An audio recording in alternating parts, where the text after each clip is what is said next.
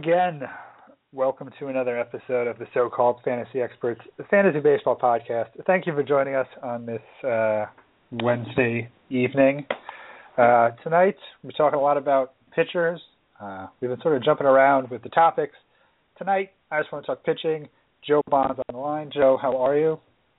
Good. How are you? I'm glad the Skype connection worked smoothly for you. Yeah. Better than last time. Better than last time. I was worried you weren't going to show up. Right. So I was a little panicked. I didn't know what I was going to talk about for an hour. This was nice.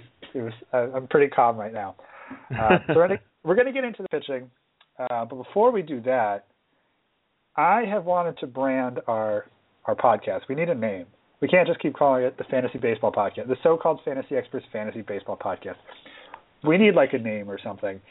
So, do you have any ideas, Joe? Shoot. Obviously not at this very second, but yeah. Take the time. Listeners, this is more for the listeners. If you guys have ideas, you should tweet them at us. I am at the Real Travioli. Joe, you are what's yours? Fantasy Six Pack, all spelled out. Fantasy Six Pack, or just at so-called Fantasy Expert. Right. You guys can have a part of the show. You can. I'm not too proud to beg for some good names, guys. So if you come up with something, let us know. This is on iTunes now. People are downloading it. I want them to have like a cool name in their podcast library. Not that the so-called Fantasy Experts Fantasy Baseball Podcast isn't great. It's very literal. It gets right to the point. But I want to snazz it up a little bit. Anyway. Now that we've moved on past that, Joe, how's everything going with your fantasy teams, with your baseball life? Good. I'm actually top of the standings in a bunch of my leagues, so I'm happy there. Not doing as well in the Chandler Park League this month as I was last month, but I'm hanging in there. Well, you already won once, so I guess that's nice enough. I have fallen to I think I've fallen to exactly last place in our league we're in with Chris Myers. I think I have like 9 or 10 players in the DL, so I'm just going to pack it in that dynasty league and go for next season, I think. But again, like we've talked a lot throughout this whole season so far, like hot players, streaks, strategy, stuff like that. And now we're already in the swing of the season. I kind of wanted to move into giving some advice on players that are actually playing. So a lot of times I have questions and I want answers. I'm sure a lot of listeners do too. So we're just going to go through some pitching topics, who's a good pitcher, all that good stuff. Sounds good. So first off, who do you think the best pitcher so far has been? What's your opinion on this? Because I know everybody has the guy that they think is the top dog right now. According to CBS.com, Shelby Miller is the highest rated pitcher right now. I'm sure that's not who most people would choose, but what's your take on that? Well, I mean, strictly numbers-wise, Shelby Miller is the best pitcher right now, but I would not choose him over a lot of people if I had my choices. Yeah. That's you're drafting today, and you're like, all right, I'm the first one to take a pitcher. Obviously, I take Shelby Miller. Obviously, he's been great. I'm not sure this is sustainable, but No, I don't think it is. So who would you go with? That's a tough choice. I think it's still early enough that I'm going to give Kershaw the benefit of the doubt here and say he turns it around. I mean, he's still striking out a lot of guys. He's just allowing a lot more runs, which is kind of unusual for him. But I think I'm going to still give him the benefit of the doubt, but I'd have to say Scherzer has closed the gap quite a bit there, and it was already pretty close, I would say. But I'm still gonna give Kershaw the one up there and say I would take him over all the pitchers. See, maybe this is just I'm tired of Kershaw, but I think I would go with Scherzer. I don't know if you could say he's quiet. He's been quietly good because the Nationals got off to such a terrible start, and everybody thought this super team was about to blow up. He was really good in that first month. He didn't win a lot of games. I think he 2-1 loss or a couple tough losses, but of that vaunted Nationals pitching rotation, he's been the best player and the only one who's really lived up to the billing. His ERA is 1.7, I think. He's got a sub-1 whip. He's striking out almost 70 people so far, and I'm going to look up how many innings he has. But I don't know. He just seems like he's coming on strong. That NL East is, except for the Braves, who are surprisingly hot, I'm still not thrilled with all of the batting that's in there. So I'm not too worried about that. But it is really strange what's going on with Kershaw. I don't know why it's happening. I can't say I'm not a little happy about it because I don't own him in any league. And it's kind of nice to see the guy who paid $15 for Kershaw or whatever, or $40 for Kershaw, sort of get beat up a little bit. But I don't know. What do you think's going on with him? I mean, honestly, I think he's getting kind of unlucky at this point. I mean, if you look at his numbers, his FIP and his XFIP are 2.71 and 2.17, and his ERA, of course, is 4.24. So that means he's getting a tad unlucky. I haven't analyzed his numbers, but he's given up. He's walking a couple more batters than last year. He's given up twice as many home runs as he did last year, but I mean we're talking 0.4 per 9 to 0.88 per 9. So I mean that obviously has a little something to do with it, but I think he's just getting kind of unlucky. His BABIP is all the way up to 349, so that's bound to drop a little bit for him. That's pretty high, and that's lowered his left on base percentage to 64, almost 65. So that's those are indications that he's getting pretty unlucky, and the fact that his FIP and his XFIP are in the 2s means he's going to come back down and he's going to be Kershaw, and the rest of his numbers are pretty on point. His strikeouts are still there, so I'm thinking he's gonna be himself soon. It's just a matter of time. Yeah, looking at it, an 11.65 K per 9. It's pretty amazing. But yeah, I think you pointed out with the home runs, it's at 18% right now. It's his home run fly ball rate. So when people are hitting the ball, it's getting out of the park, which obviously I think the average for his career is like 6, almost 7%. So that should drop down. But it kind of brings me to a topic I was hoping to get to it later, but now that we're on Kershaw, and that's Zach Greinke. He's 5-0. His ERA is there too. He's pitching like Kershaw. Maybe not with the strikeouts, but do you think Zach Greinke, and I know he's been an ace before, but do you think he's back up to that elite tier, sort of like a couple of years ago when the Tigers had Verlander at his peak and Scherzer won the Cy Young? It sort of came out of not nowhere, but like people expecting to go to Verlander.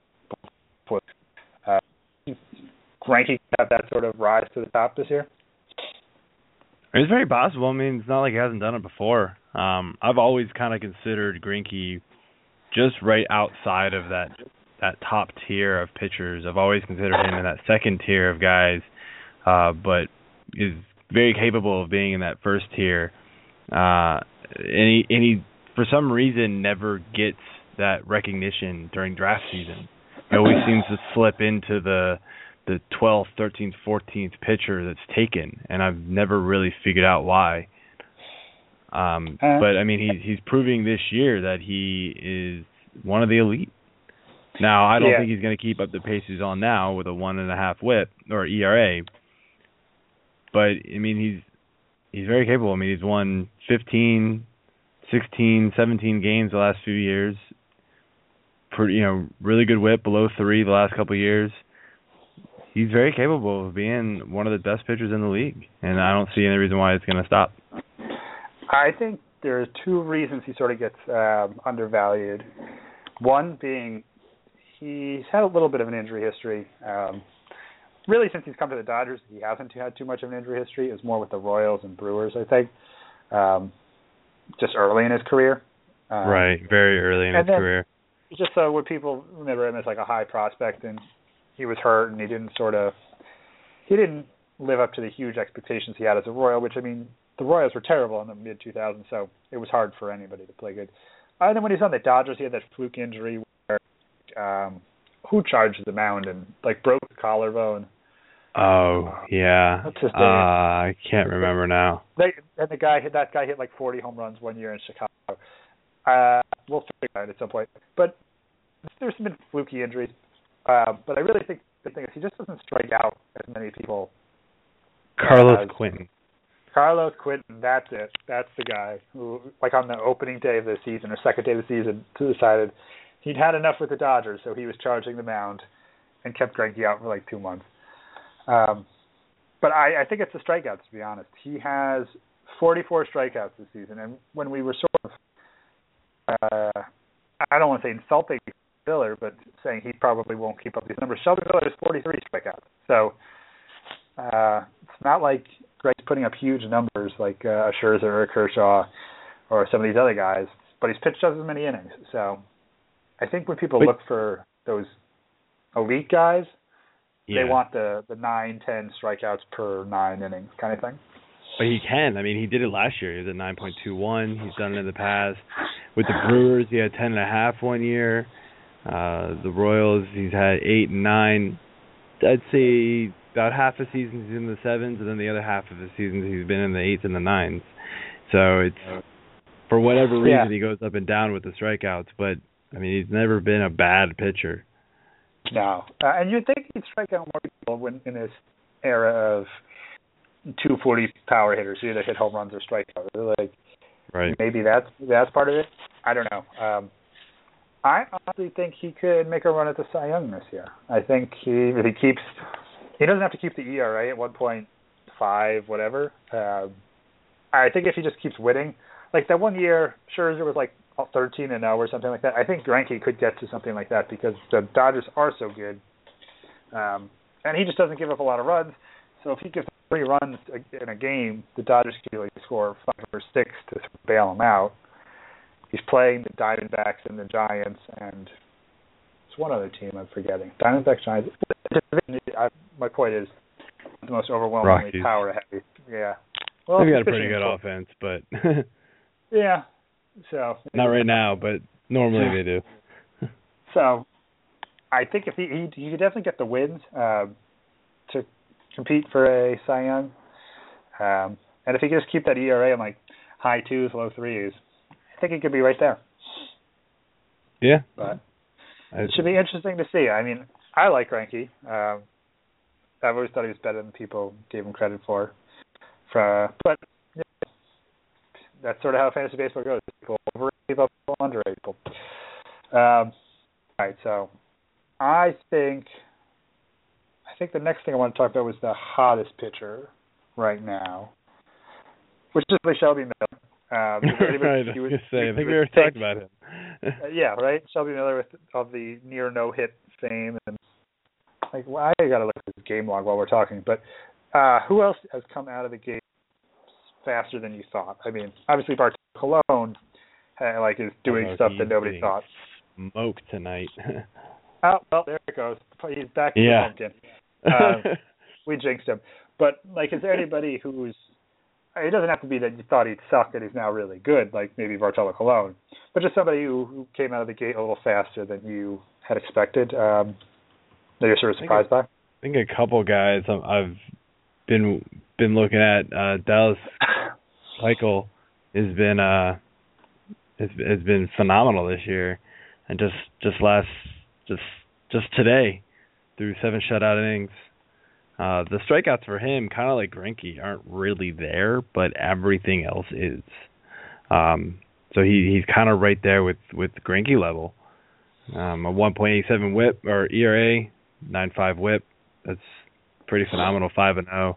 Houston Astros are rolling, and he's a big reason why. Was Dallas Keuchel the one who was? I know there was 2 with Colin McHugh. Keuchel was the better one last year than McHugh. I always get them confused. Yes. Do you remember? That's a good question. I do not remember. I will look that up while you keep going. Who else I honestly confused. Same person. I want to say Keuchel was better too. McHugh had like a middle of the season stretch where he was great, and then he bottomed out pretty bad. That's what I'm remembering for some reason. The other guy who I think people were down on a little bit, they liked him, but he kind of fell in drafts because of his second half last year, was Sonny Gray. And Sonny Gray has been nothing short of great this year. He's unfortunately 4-2 because of the Athletics team, and they're just not very good. At this point, they're very good.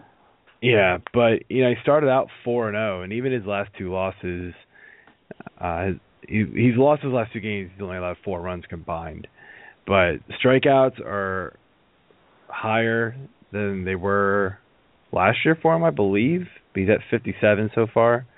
But he's been great. The only thing you got to worry about, and as an owner who has only seen him kind of trail off in the second half, is will he do it again?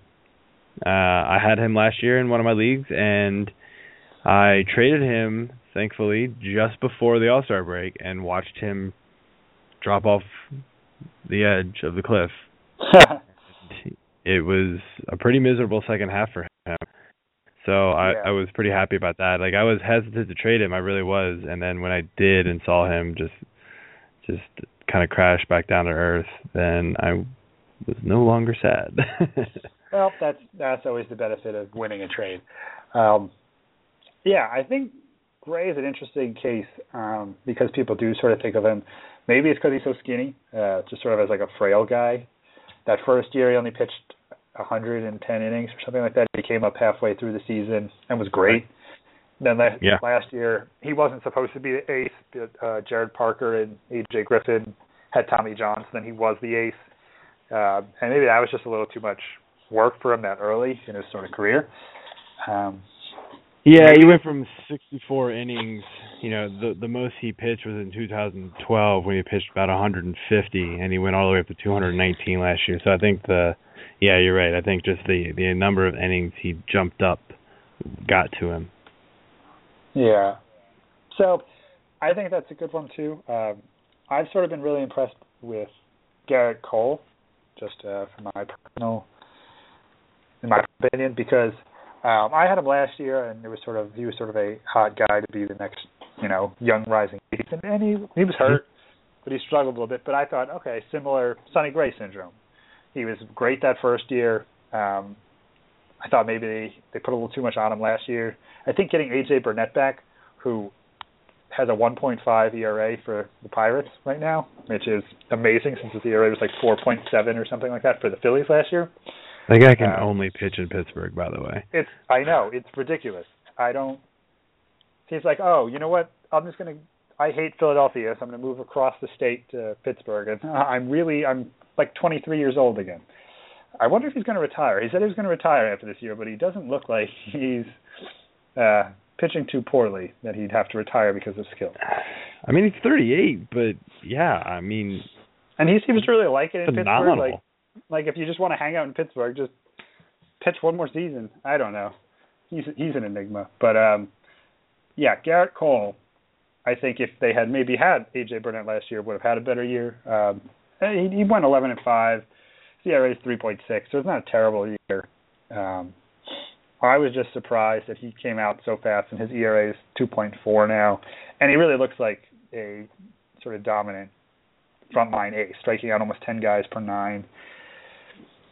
I thought he'd be like a nice mid-tier pitcher if I was able to get him, like as my number 2 or 3 guy. If he was my number 3, I'd be overly happy. If he was my number 2, coming into the season, I would have been a little worried, just because again he is so young. Mm-hmm. But he looks like the real deal. So good for the Pirates for developing him, because it's pretty easy to ruin a top prospect pitcher.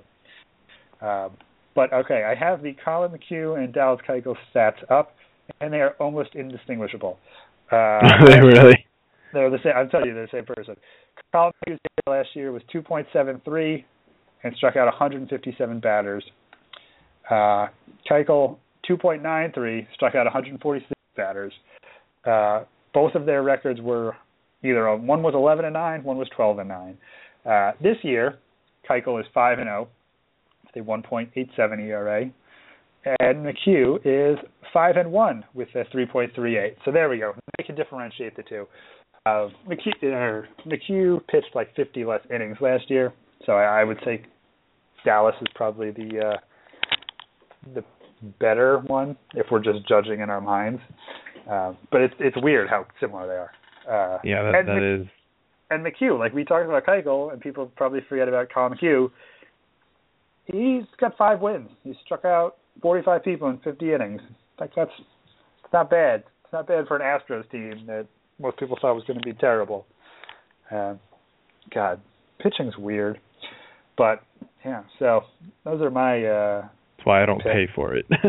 Exactly, right? I find so many guys that are just legit farther down the draft. You want to hear a sob story of mine? I don't know if I've told anybody this yet, because it's going to haunt me for the rest of my life. I'm totally convinced. So on a Sunday, I get offered a trade. Hunter Pence for Alex Cobb. Alex Cobb is about to start throwing breaking balls the next day. I say, this sounds pretty good, but let me sleep on it. I'll make the choice tomorrow morning. I wake up the next day. I go to work. Cobb blows out his arm. Trade's ruined. And I'm stuck with a lemons, Alex Cobb, and Hunter Pence is now like 9 for 14 or something with a home run and 5 runs. I'm like, God, this sucks. It is the worst. It is the worst thing worst trade I've ever, it's the most traumatic trade I've had since a while. But I was like, I'm getting Alex Cobb for real cheap if he comes back. But from now on, anytime they're like, we have no timetable for this pitcher's return, I'm running the other way. So yeah, there's a story that I'm sure will live on with me forever. That's pretty rough. Right? That's pretty bad. Actually, one other guy I wrote down here, and I was a little surprised by, Michael Pineda. Him of 4 walks fame. Because I honestly don't remember how good he was last year. I really just, the thing that sticks out is the pine tar incident, for better or worse. But I just did not think he would be as good. His ERA last year in 13 starts was a 1.89. So that's obviously points to good things, but he's really just never sort of held up since that first year he was on the Mariners in 2011. He's been hurt. He's been kind of inconsistent. Do you think this is the year he sort of puts it all together? And because he was a top prospect way back when. I think this is the year he sort of delivers on it for the Yankees. I'm not really sure. I think if you can get 180 innings out of him, you should go play the lottery because I'm just not sure he can do that. I'm trying to think what his highest. His highest innings pitched total was 171 in 2011 for the Mariners. Right, and then he basically didn't play for 3 years, and then he played last year and got hurt. He has not 2 starts after the pine tar incident, which was annoying. He has, right. I don't think he's got higher than 76 innings since 2011, and he's at 51 right now. Right. So you could look at it as he's rested because he hasn't pitched that much in a long time. Or he's still only 26 anyway. So. Right. So it's has plenty of life on his arm. I mean, he's definitely he's definitely great when he's out there. It's, is he gonna stay healthy? He just hasn't done it.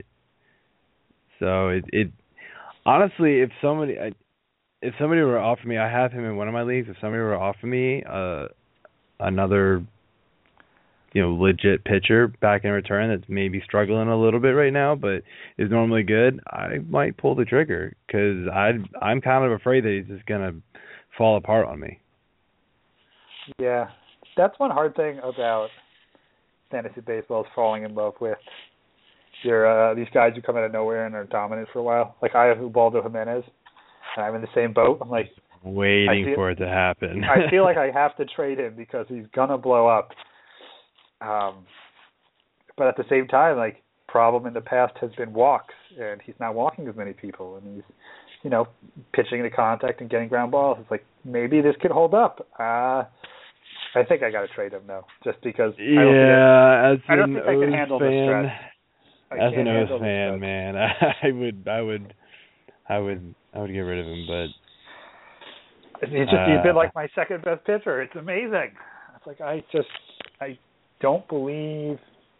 I know people. They said they made some like mechanics tweaks and stuff. And he's not pitching in cores anymore, but he goes up and down. But he just worries me. Everything about him worries me. I think I just need to get him off my team. Not because he's bad, but because it's just going to be a constant, like, is this the game he blows up or gets hurt and ruins everything? I don't know. Right. It seems like every couple of years he switches back to being, like, really good again. You're like, ooh, okay, cool. And then he gets overdrafted the next year, and then nothing. So it's so frustrating just watching him pitch. Because he had the year on the Indians where he's 13-9 with a 3.3 ERA, which came after a year on the Indians where he lost 17 games with a 5.4 ERA. Right. He was last year with his Orioles 4.8 this year. I mean, obviously in a much smaller sample size, 2.4. So I don't know what to do with him, and it scares the crap out of me. But, I think Pineda is a little more interesting than Ubaldo just because he had that top-of-the-line pedigree. He hasn't had seasons where he sucked like Ubaldo has. He's just been hurt.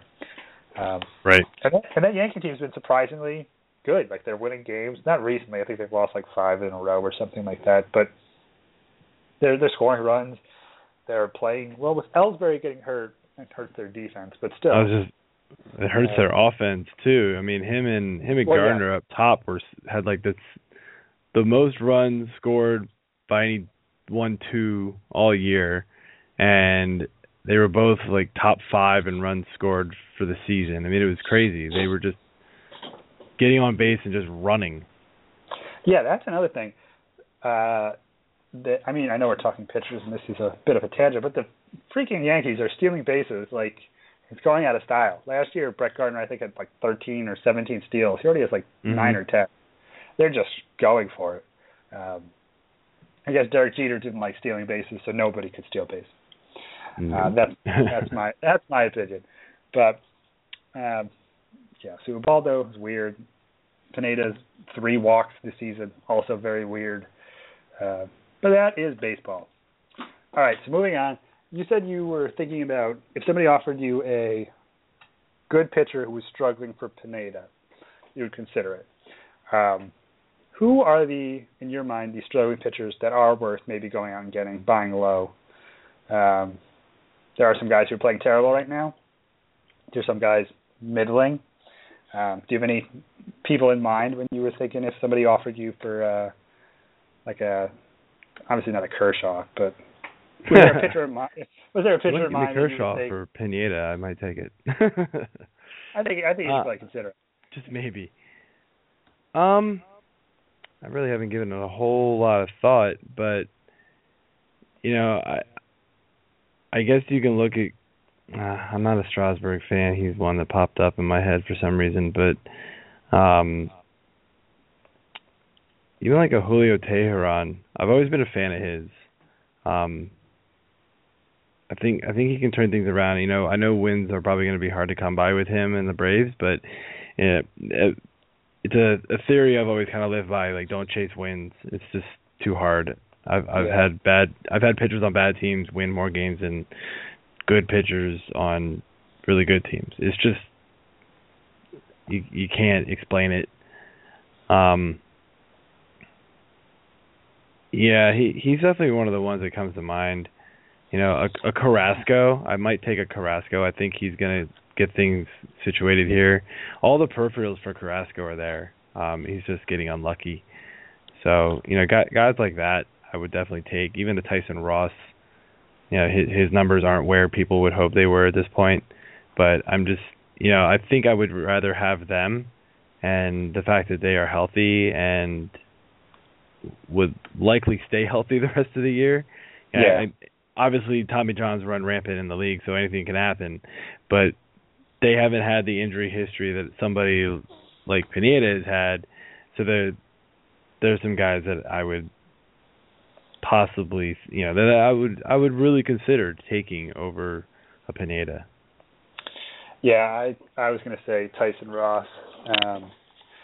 And pretty much, I don't know if I'd say any one of the Padres. I don't know if you could also say James Shields is a buy low candidate because his ERA is right around 4, but he's also striking out like 12 people per 9 or something like that. And odd twist of fate, he's now like a massive strikeout pitcher. So maybe somebody like him, just because his home run rates are so unsustainable, he's giving up. I think most of the runs he's given up in the last 4 or 5 games have just been off of home runs. He struck out 11 people last night. He gave up 2 home runs, and then he got a no decision because of the 2 home runs. So his ERA is 3.74. So maybe somebody like that. If we had this talk last week, I would have said Corey Kluber would have been a great one. Right.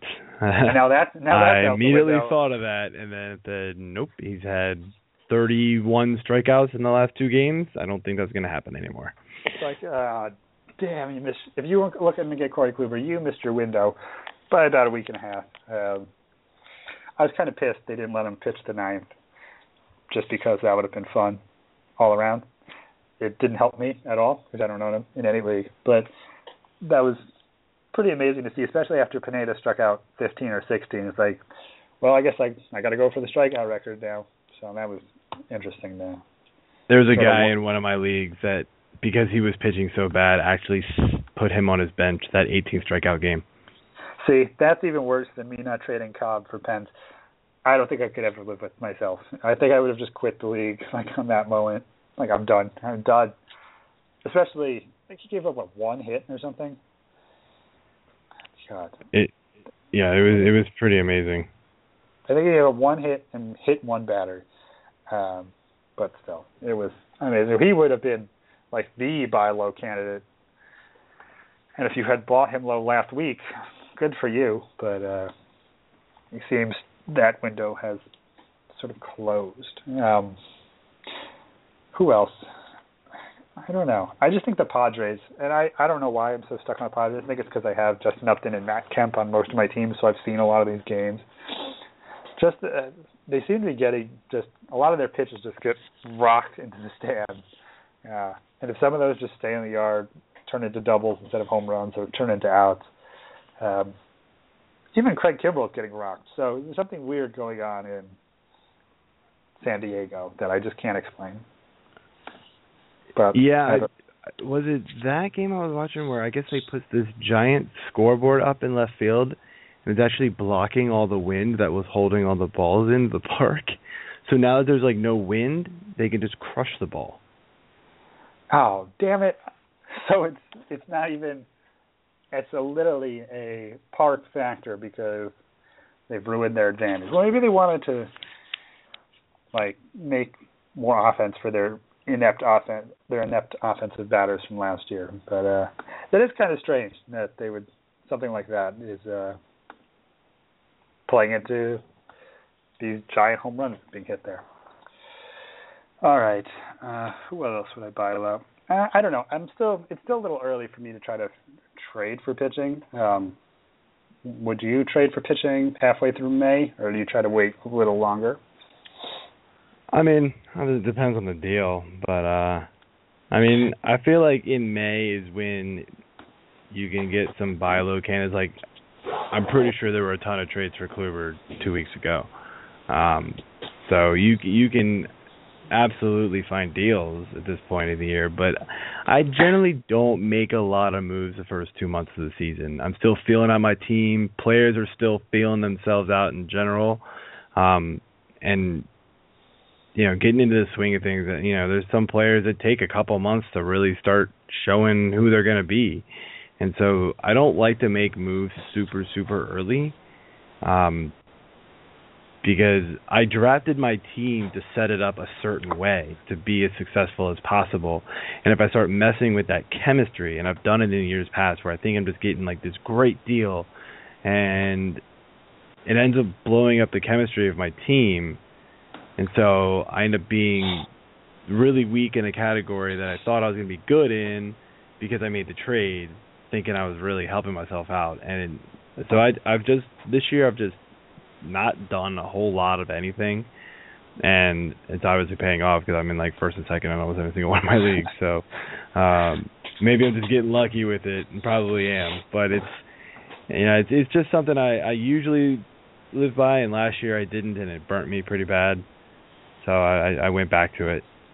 Well, yeah, I think trading for pitching early is kind of weird and hard just because people can go on like crazy hot runs, or like Carrasco, who we talked about. He wasn't great the first half of last year and then sort of lit it up the second half, so you might have traded him. And you only really need half of a season of just dominant pitching from a guy for him to really be worth it. So trading for pitching early I find to be pretty difficult. I like to trade for batters more often than hitters this early because if somebody goes out to a 180 start, guys might be like, oh, this is terrible, I'm getting rid of him. Well, if your pitcher has a 5 ERA but he's striking out enough people, you can sort of see some good coming down the pike.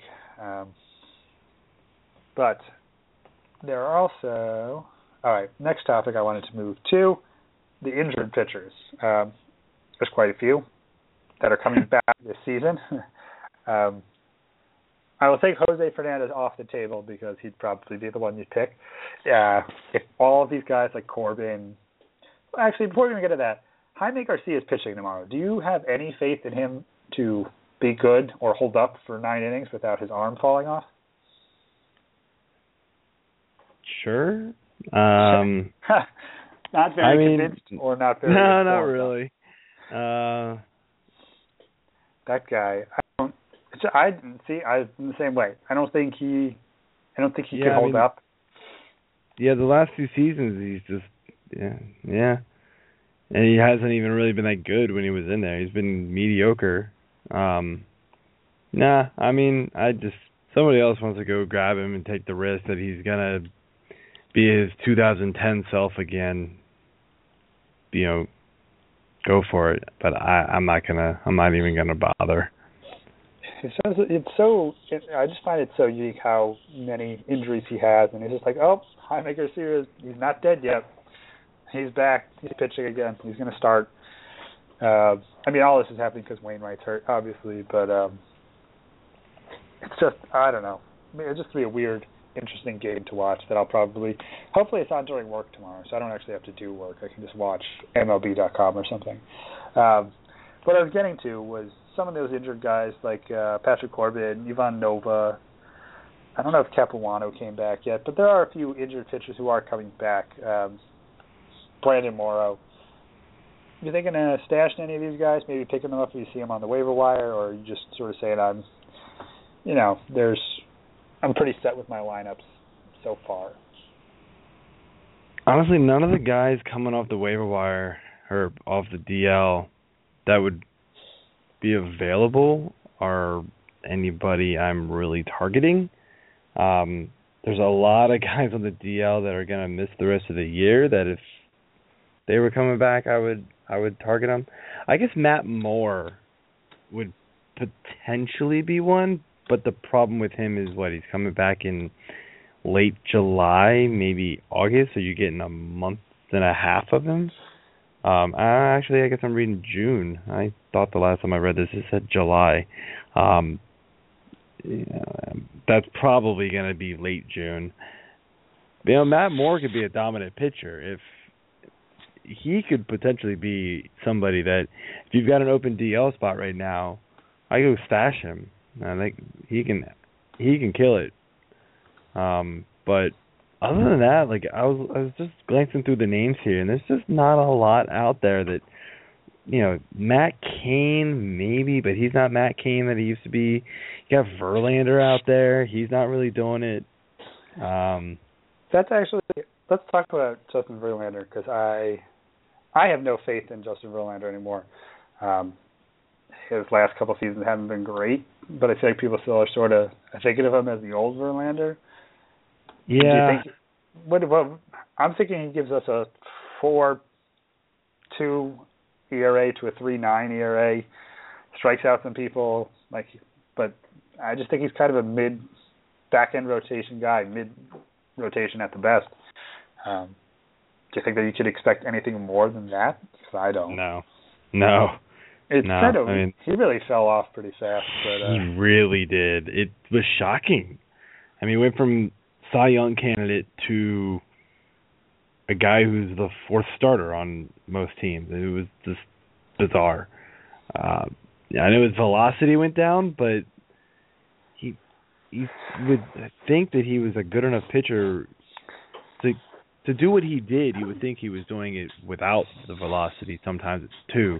That's crazy to think about. No, I don't trust him at all. I don't want anything to do with him. Not even close. Yeah, I'm staying away from Verlander. The only injured guy that I was sort of looking at was Patrick Corbin. Just because he's been out for so long, it's been like more than a year. And I know people say Tommy John takes 16 to 18 months. So he's had enough time, I think, because he got hurt last spring training. Mm-hmm. So this is about 14 to 16 months that he's been out. The Diamondbacks, obviously, they don't play in a great hitter's park, but he was really, really good before he got hurt. He's got, Goldschmidt on his team, so he can get a few wins. Just out of the guys, sort of looking through, obviously Ivan Nova, some of these players, I don't have a lot of faith in to be good, even if they do come back. And I think with Corbin, he could at least be pretty solid 3.5 ERA, which I guess actually now is probably really good. So let's say a 3.7 ERA, if we're saying just solid. Strike some people out. I just think he's going to be in the rotation. They're going to give him the chances to pitch, and I don't think they're going to hold him back too much. So that would be my choice of injury-riddled pitchers at the moment. I guess the other guy, the one last guy I noticed on there was Iwakuma. What would you think about him? Well, I would definitely hold Iwakuma, but I wasn't putting him in that class of being on the waiver wire. I think Iwakuma... He struggled early this year. Maybe it was because he was injured, but he struggled early last year and he struggled early this year. I had him. I actually ended up dropping him in my league just last night because Ellsbury went on the DL and I needed the DL spot open for somebody else. And it was, do I want to hold both and just burn a spot or have Iwakuma on the waiver wire? And I gave up Iwakuma, which I didn't really want to do, but he's been shut down again just last week for another 10 to 14 days. So it's I don't even know when he's coming back at this point. These lat injuries have been very, very problematic because that's what's keeping Anthony Rendon out now is a lat injury.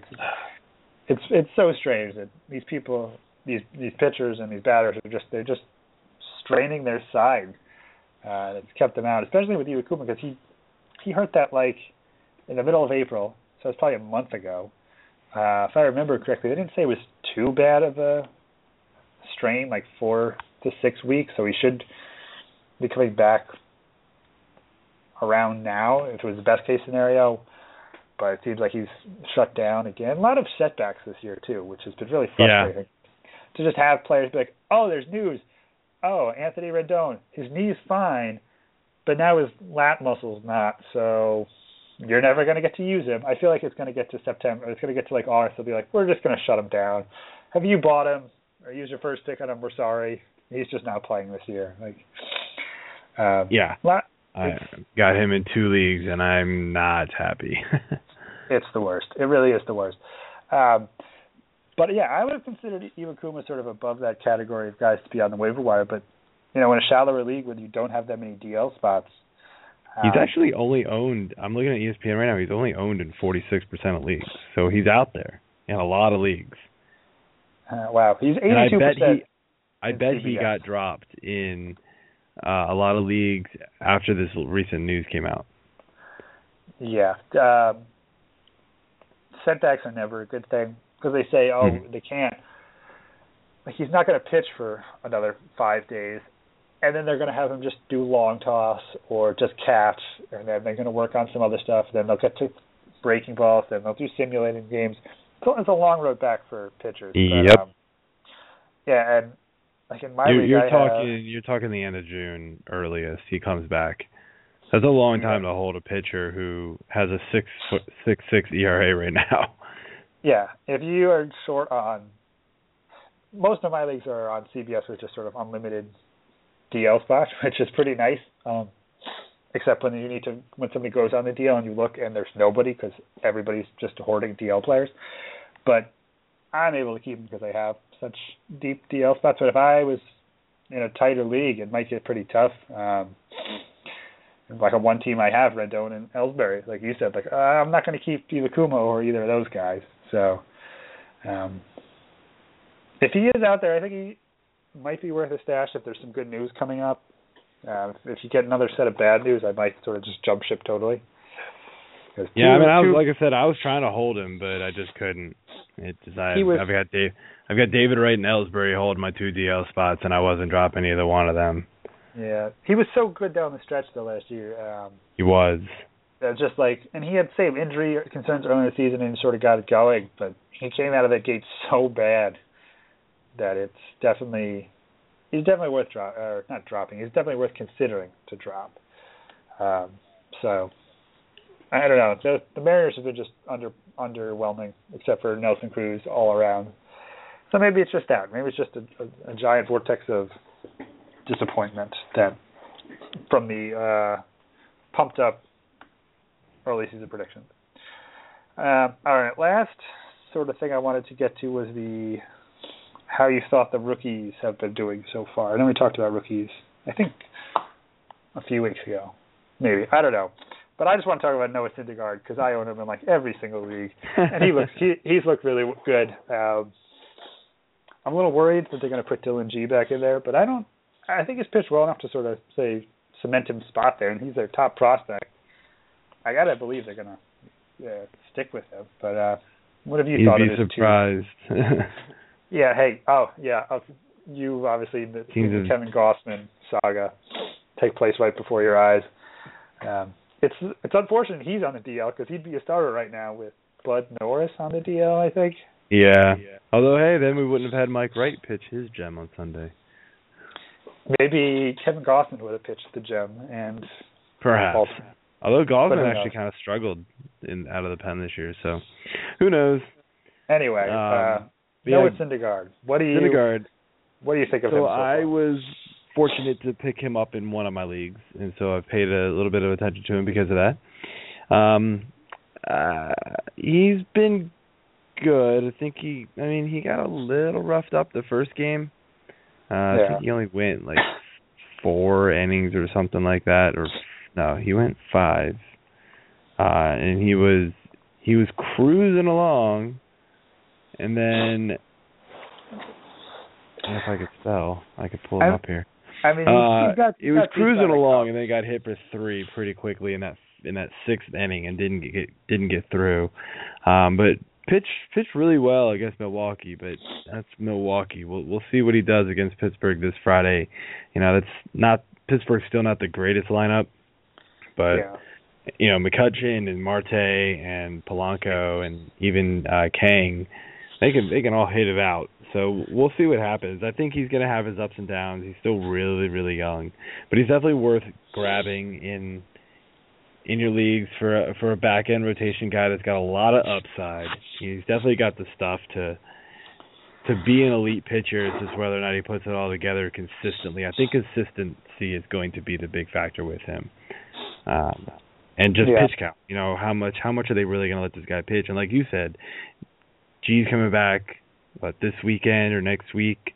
And are they going to keep Syndergaard there, or are they going to put him back down, limit his innings, and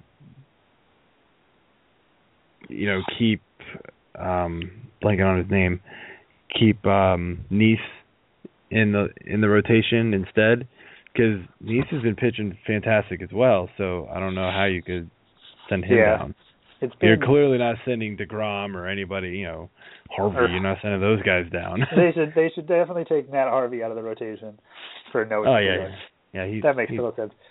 I know for a little while they were doing a 6-man rotation, so maybe they do something like that. Yeah, I don't think they would do that, and the reason why is because you want Matt Harvey to pitch as often as possible for that team. Harvey and DeGrom are going to be how this team makes the playoffs. Well, I think they were only looking to do it for a little bit of time, just so that they can have Matt Harvey pitching at the end of the season. They don't want to overexert him in April and May. That's true. So it obviously wouldn't be for the whole season, which would give Dylan G enough time to turn back into Dylan G and just be relegated to whatever fate happens to him. And that's really mean for me to say, but I really just think I want Noah Syndergaard in there. I asked Stefan this last week when we were talking prospects, but obviously the Mets in the last couple of years have had 3 really good rookie pitcher performances from Harvey, DeGrom, and not Matt Harvey. I said him already. Zach Wheeler. If Syndergaard gets 120 innings, whose rookie year do you sort of see him producing the closest to? If you know them off the top of your head, great. If you have to go look them up, that makes sense too. I personally thought more Zach Wheeler. That's what I told Stefan, just because I think the strikeout potential is there, and I think Zach Wheeler struck out 170 people last year, if I am, quoting my stats correctly. But I don't know. It's interesting that every year they sort of bring up another new young guy and just throw him out there. He got 185 innings last year, which was really nice if you owned him, and he struck out 187 people. So about a batter an inning. I think Syndergaard could do that. What do you think? Yeah, I mean that's probably the safest option. I mean, Wheeler went 500, had a ERA in the mid 3s. Struck out a batter an inning. The Grom was roughly about the same, to be honest. Except his ERA was a bit better in the mid 2s. I think it's probably closer to the Wheeler range, but I think he's kind of in between Wheeler and DeGrom. I don't think we're gonna see anybody reproduce what Harvey did. You don't think we can see him start the All-Star game this year? Probably not. But I'm sure Mets fans would lose their minds if Syndergaard pitched at Matt Harvey levels. Yeah, I think the Mets would, if they could trade for a bat or two, I think they could be prohibitive favorites if they could get one more pitcher like a Harvey. But yeah, I think it's kind of somewhere in between the Wheeler and DeGrom range, probably higher to the leaning a little bit toward Wheeler, because I just think Syndergaard's a more touted prospect. He's got generally better stuff from what I've read, and so I think that's the way I would lean. Yeah, I think I also just think DeGrom had such a sparkling ERA last year and pitched so well for long stretches. I just don't know if I want to put that much faith in a rookie pitcher to have a 2.6 ERA after 140 innings. Zach Wheeler seemed like he had a good rookie season, but it seemed like a rookie season that was believable. If you had told me before the year, this is what he'll do, he'll go 11-11, he'll have some good games, he'll have some bad games, he'll walk some people. Actually, sorry, last year, his rookie year he went 7-5. I'm looking at last year. I'm sorry about that. But he was still roughly the same ERA. So, yeah. Well, 7-5 is still about the same. But same thing. What was his WHIP? Because that's something I would be interested in. 1.3. He did walk a lot of guys. He seemed to have the typical rookie struggles that DeGrom didn't seem to have last year. DeGrom sort of came out. He struggled for 1 or 2 games, and he was just like, "Oh, I got this. Major League Baseball, no problem." Well, Wheeler, he'd have a good game, he'd have 2 good games, and then he'd he'd stumble for a couple weeks, and they'd get back going good, and he'd stumble. So I just think, it's typical rookie inconsistencies that you always see. Like, these guys are going to be good, even hitters. You're seeing it with guys like Jock Peterson, who is awesome, but he's going to hit home runs. He's going to hit for a relatively good average, but he's going to struggle. He's going to have his 0 for 4 with 3 strikeouts or 4 strikeout games. That's just how these guys are. They don't adjust to the major league level like the guys who have been in the major leagues adjust. So they don't make the adjustments as fast, and so they're always playing catch up. And it's rare to find the guy like Trout who's just going to come out and like gangbusters, or like Harvey and just crush it right away. So everybody wants the next Trout and the next Harvey and, that guy, but they don't really exist. It's nice to have these rookies because they've got the talent, they've got the upside, they're going to give you good stats, they're going to help you win. But just realize they're going to have these games where you just wish you didn't have them anymore. But you can't overreact to it, because they're going to turn around and give you a couple good starts in a row the next time out. Yeah, rookies definitely should be thought of as they should add depth to your team as exactly. like you being keys to your team. But it was interesting that you said if the Mets traded for a bat, they'd sort of be in that mix for the playoffs. I saw a couple reports when Syndergaard first came out that the Cubs wanted to trade for Syndergaard. I think it would probably have to be like a Addison Russell or Starlin Castro swap, because the Mets don't have a shortstop, and the Cubs seem to have like 3 or 4. That'd be kind of interesting if you ended up on the Cubs, just because they are that up-and-coming offensive power with not the greatest pitching after Arrieta there, so... That'd be an interesting scenario to see if he ended up in the NL already. I don't know why I almost said that if he ended up in the NL. But what about like Javier Baez? I think the Cubs could trade him. I think the Cubs could trade him, but I don't think the Mets would want him at this point. He hasn't done a lot to instill a lot of confidence, and it's kind of got passed over by Arcidian, Alcantara, and then Russell. So I think if anything, he's playing pretty well in the minors right now. But yeah, he's. I think if anything, he's had his struggles. They would trade Castro because he is a big money guy, and if they want to get their new shiny new toys in there, this new like super young core of the team, but. And again, also, I don't know if they were going after Tulo, and I don't know. I just don't see that happening. Who, for the Mets or the Cubs? The Mets were going after Tulo. Yeah, that trade would definitely need to involve Syndergaard, maybe DeGrom or Wheeler or something. But anyway, the intricacies of actual MLB trading are above our heads. We only worry about fantasy trades. So we got minute left. We'll sign off here. Joe, again, as always, shout out your all your info and where these people can find you. Read all your fun stuff.